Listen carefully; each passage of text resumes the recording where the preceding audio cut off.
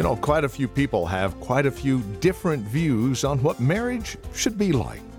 God has a specific view, and He's laid it out for us in His Word. The only view that really matters when it comes to marriage. We're continuing our series, God's Design for Marriage and Family, here today on Graceful Truth. Make it a point to join us and be encouraged, won't you?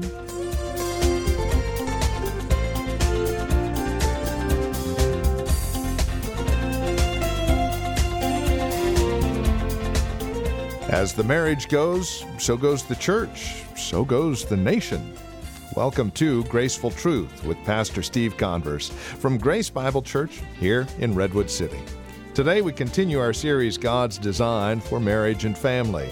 And we're looking at marriage, why it is so important. In fact, it's important enough that God begins it before any culture is really established, therefore transcending culture. So join us in Genesis as we take a look at marriage.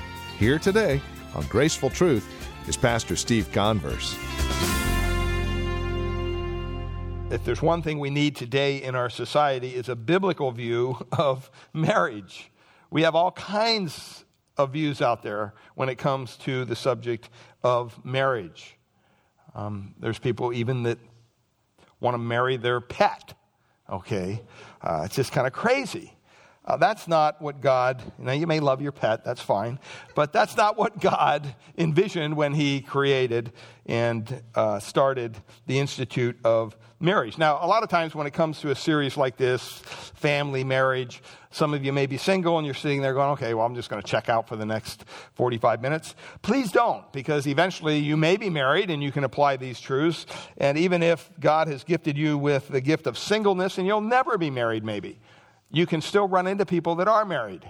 And what a joyous thing it is to be able to bring light to what God says about marriage upon their own relationships.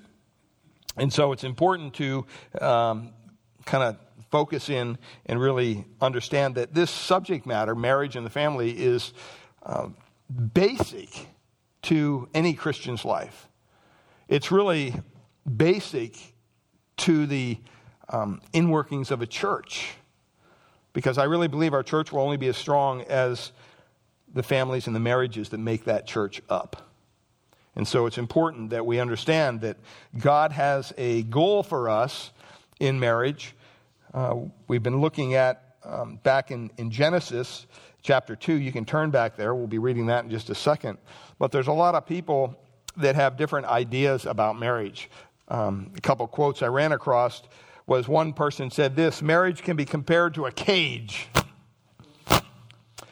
Birds outside are in despair trying to enter, and the birds inside are in despair trying to escape. Now, that's a sad view of marriage. God created marriage. Someone else wrote, marriage is when a man and a woman become one. I think we all agree with that. The trouble is when they try to decide which one. And if you're married, you know what I'm talking about. But I think more appropriately than any of those quotes, I liked what Martin Luther said about marriage. He said, there is no more lovely, friendly, and charming relationship, communion or company, than a good marriage. And that is so true. That is so true. And you know what? If we're honest, if we're married here today, I don't think there's anybody here that says, yeah, I'm just hoping for a bad marriage. I'm planning for a bad marriage. I want my marriage to stink. No. You're hoping for a good marriage. You want it to be honoring to the Lord, honoring to your spouse. And even when we look around, if you're single here today and you see other people who are married, you want their marriages to be good. I don't think anyone would say, well, I hope their marriage fails. And it's really crucial and important that we understand what constitutes, what makes up a good marriage according to the Bible. Not according to the world, according to the Bible. And so there's no place better to begin than the first marriage, the one that God instituted all the way back in Genesis chapter 2, verse 18. And so if you turn in your Bibles, Genesis chapter 2, verse 18, we can read this. This is what Moses recorded under the inspiration of the Holy Spirit concerning the circumstances and the institute of the first marriage. And he lays down some very biblical convictions for us. And these are convictions that not only for Adam and Eve, but for our marriage and for everybody else's marriage as well. So let's read. You can follow along as I read our text for us. Genesis chapter 2, beginning in verse 18. Then the Lord said, "It is not good for the man to be alone. I will make him a helper suitable for him." Out of the ground the Lord God formed every beast of the field and every bird of the sky and brought them to the man to see what he would call them. And whatever the man called a living creature, that was its name. The man gave names to all the cattle and the birds of the sky and every beast of the field. But for Adam, there was not found a helper suitable for him. So the Lord caused a deep sleep to fall on the man, and he slept. And then he took one of his ribs and closed up the flesh at that place. And the Lord God fashioned into a woman the rib which he had taken from the man, and brought her to the man. The man said, "This is now bone of my bones, flesh of my flesh. She shall be called woman, because she was taken out of man. And for this reason a man shall leave his father and his mother and be joined to his wife, and they shall become one flesh. And the man and his wife were both naked and were not ashamed." This passage, as we started last week, records for us the fundamental, the basic convictions, biblical convictions about marriage. And since some of you are new here, I'm just going to go over what we went over last week real quick. The first biblical conviction about marriage was that it has a divine purpose. Marriage isn't just something that God came up out of thin air. It has a purpose, like God has a purpose in everything he created. Your marriage has a divine purpose, and that purpose is fleshed out for us here in Genesis chapter 2, and we looked at this last week. Well, what are these purposes? The first one we looked at, the first primary purpose for marriage last week we looked at was relationship. Relationship. And we said there in verse 18, it says, "It is not good for man to be alone." Now, man, I know that you might struggle with that verse. Well, I like being alone. Well, it just says it's not good for you to be alone. I mean, I enjoy my privacy. I like quiet. I like being on my own, doing my own thing. But God says that's not good. And so you have to bow to the authority of God. He knows us. He created us. And so he knows what's good for us and what's not. And see, this is really a reflection of the relationship, there's that word again, relationship that existed and exists within the Trinity itself. When you stop and think about it, even in this statement, one person of the Godhood is talking to another person of the Godhood. Let us make this in our image. So forever in eternity, there has been a relationship between the person of our God within the persons of the Trinity. And marriage really is to reflect the importance of that relationship. You can't get married and just be two people living under the same roof, living in your own world. That's not a successful marriage. That's not a marriage that honors God. There's no relationship there. Now, I know, ladies, you probably want more of a relationship than your husbands do in the marriage. That's fine. There's room for compromise there. We need to give people space and everything. But at the same time, you don't get married and then retreat to your opposing sides, and that's how you live out your marriage. That's going to be a miserable marriage because there's not going to be any relationship there. So the first thing was relationship. Secondly, we said that marriage was designed divinely for help. He says there, "I will make him" what? It says a helper. A helper. Now, I'm not going to go into this any more than what we did last week, other than to say next week we're going to talk about, ladies, how you help your husbands. How you can be an assistance to your husbands divinely. That's the purpose of marriage. I will make him a helper. Thirdly, we said that marriage was made for completion, because down in verses 18 and 22 to 22, it says, "I will make a helper," then it says what? "Suitable for him." He's going to make a helpmate suitable for the man. Woman was created to complement the man. Did you hear me? Not compete with the man, to complement the man. That's important. Woman was created to complement the man. Now, What do you mean by that? Oh, don't you look nice today? No, I'm not talking about that kind of compliments. It means to correspond, to fit together, to help make up his weaknesses. And yes, men, we do have weaknesses. Would you acknowledge that with me? Yes, we do. And also to make up hers on the other side. Marriage was designed for completion. So marriage has a divine purpose. The primary purposes for marriage are encompassed in those three concepts. If you can just wrap your mind around that: relationship, help, and completion. That brings us to the second fundamental conviction that we looked at about marriage. And today we're going to get more into this. Marriage deserves the highest priority. The highest priority. Marriage deserves the highest priority. Look at verses 23 and 24 of our text. It says there, the man said, "Now this is now bone of my bones and flesh of my flesh. She shall be called woman because she was taken out of man. For this reason a man shall leave his father and mother and be joined to his wife, and they two shall become one flesh." Now, what Moses is saying here, under the divine inspiration of the Holy Spirit, is that marriage initiates a new, more important relationship than any other relationship that you may have. That's very important to understand that. That marriage initiates a new relationship, more important than any other relationship that you may have, other than the Lord himself, obviously.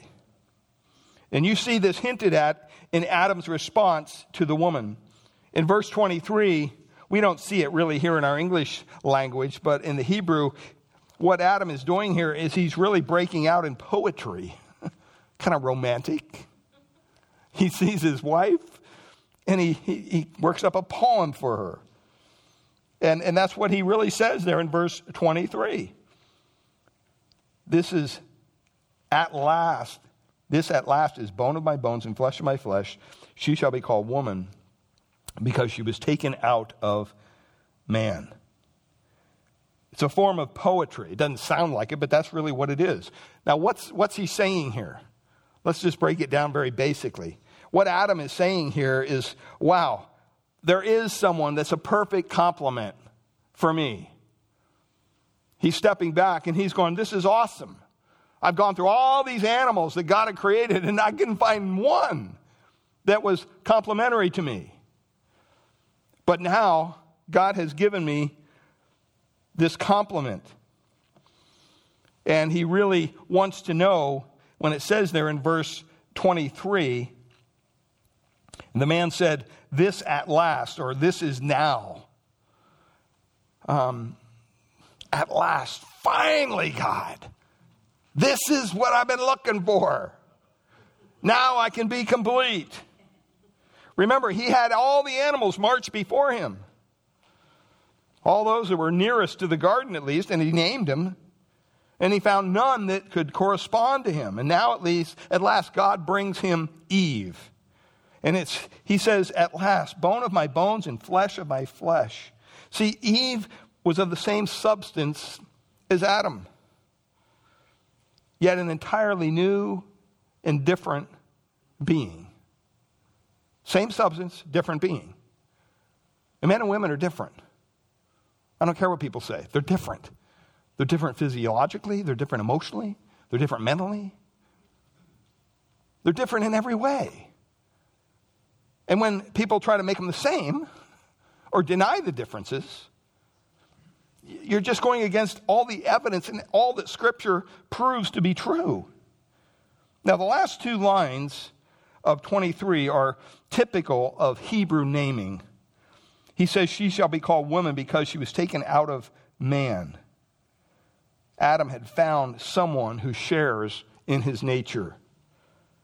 So he gives her a title. In the English, it's woman. And you can see the resemblance, man, woman. Well, you see the same thing, ironically, in the Hebrew. The Hebrew name, the Hebrew word for man is ish. The Hebrew word for woman is isha. Very similar. Very similar, just like man and woman. And that reflects the reality that they share in the same substance. They share in the same natures.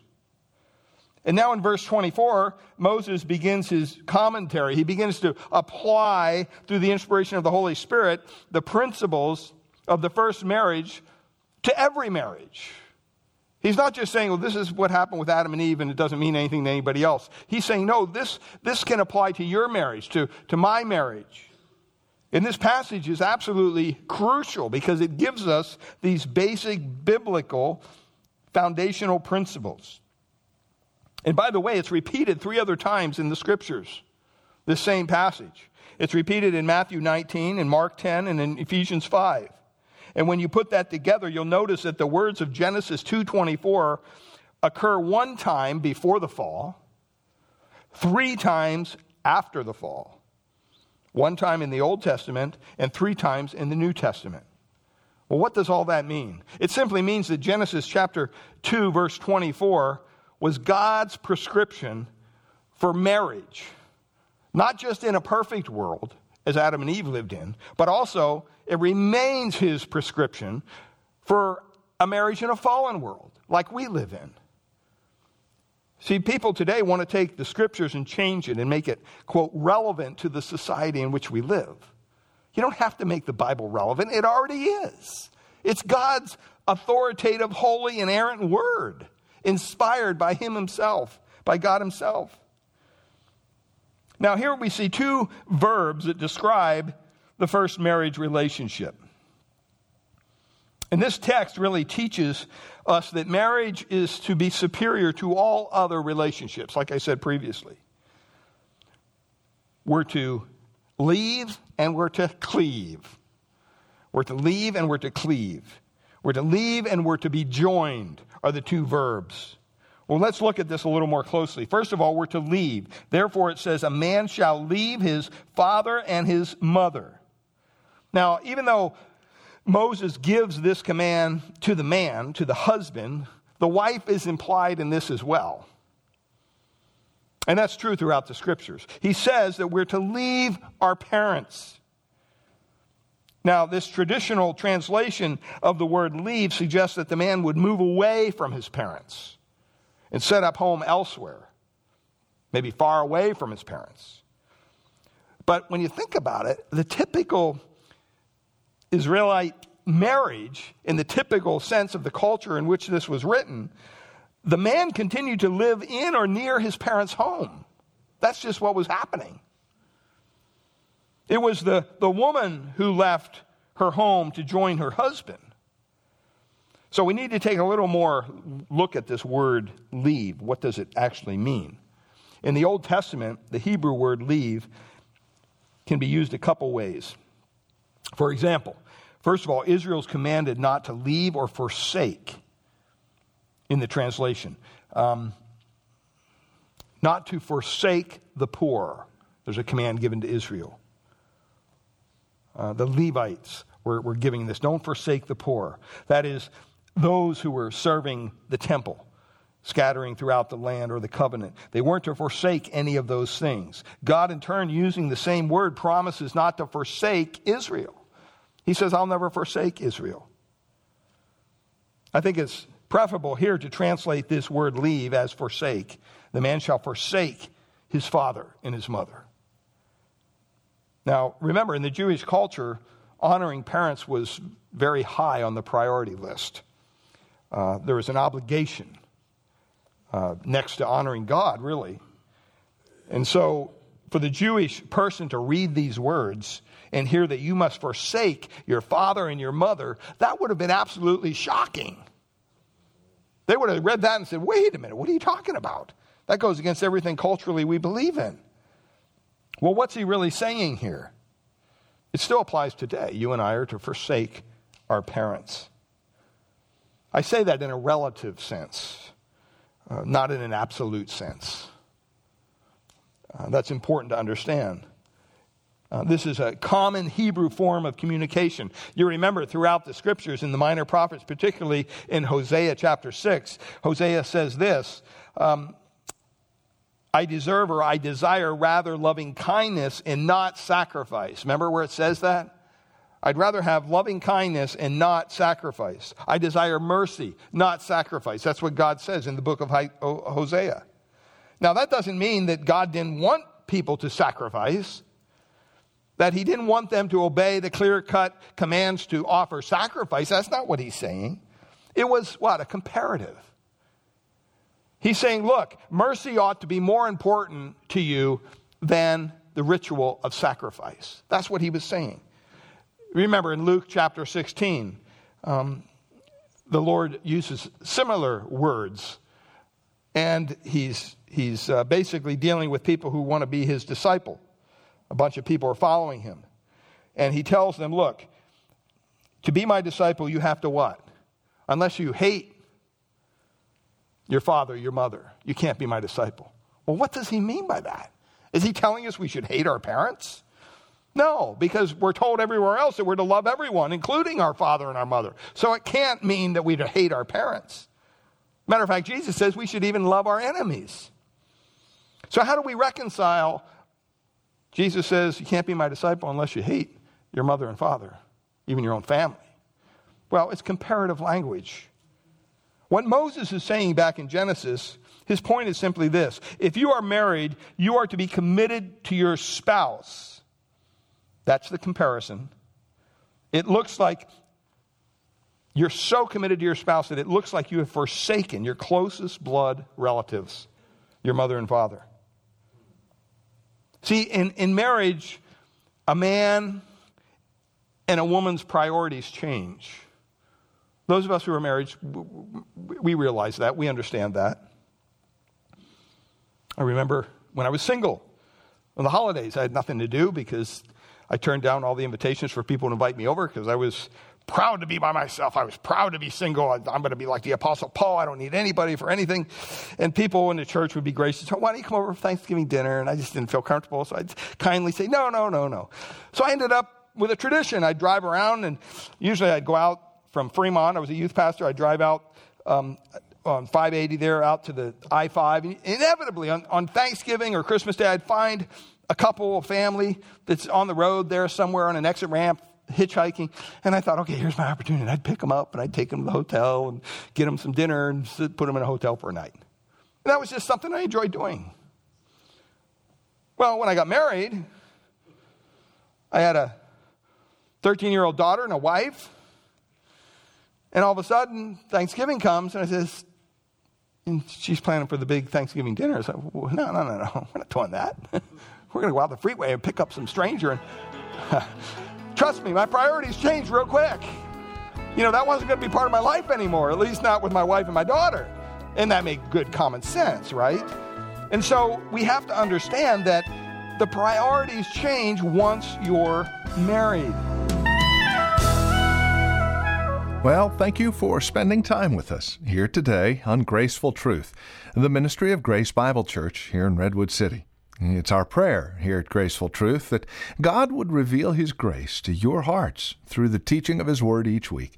And we trust you're currently involved in a Bible teaching church in your area. If not, we'd love to have you come and visit us here at Grace Bible Church in Redwood City. We meet each Sunday morning for our praise and worship service at 10 a.m. We offer nursery care and Sunday school classes for our children up to grade 5. And if you would like to encourage us here at Graceful Truth, please give us a call at Grace Bible Church here in Redwood City. Our phone number is 650-366-9923. That's 650-366-9923. We meet at 2225 Euclid Avenue here in Redwood City. Directions are on our website, gracefultruth.org, or again, simply call 650-366-9923. That's 650-366-9923. And again, we'd love to have you join us for worship. Simply call for directions or go to our website, gracefultruth.org. While you're at our website, make sure to check out the resource materials available from us here at Graceful Truth, including past programs of Graceful Truth that you can download for free. gracefultruth.org is where to go. And while you're at our website, don't forget to download our mobile app. New and improved and ready to use, whether you're securely donating online or taking advantage of the podcasts on your mobile phone. Simply go to iTunes or Google Play and look for Grace Bible Church Redwood City-CA. Or stop by our website, gracefultruth.org, and follow the prompts. If you're writing to us, our address is 2225 Euclid Avenue. That's 2225 Euclid Avenue. We're here in Redwood City. The zip code is 94061.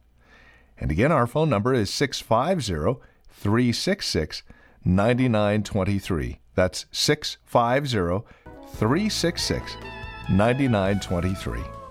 We thank you for spending time with us today and trust we'll see you next week at this same time for another broadcast of Graceful Truth with Pastor Steve Converse.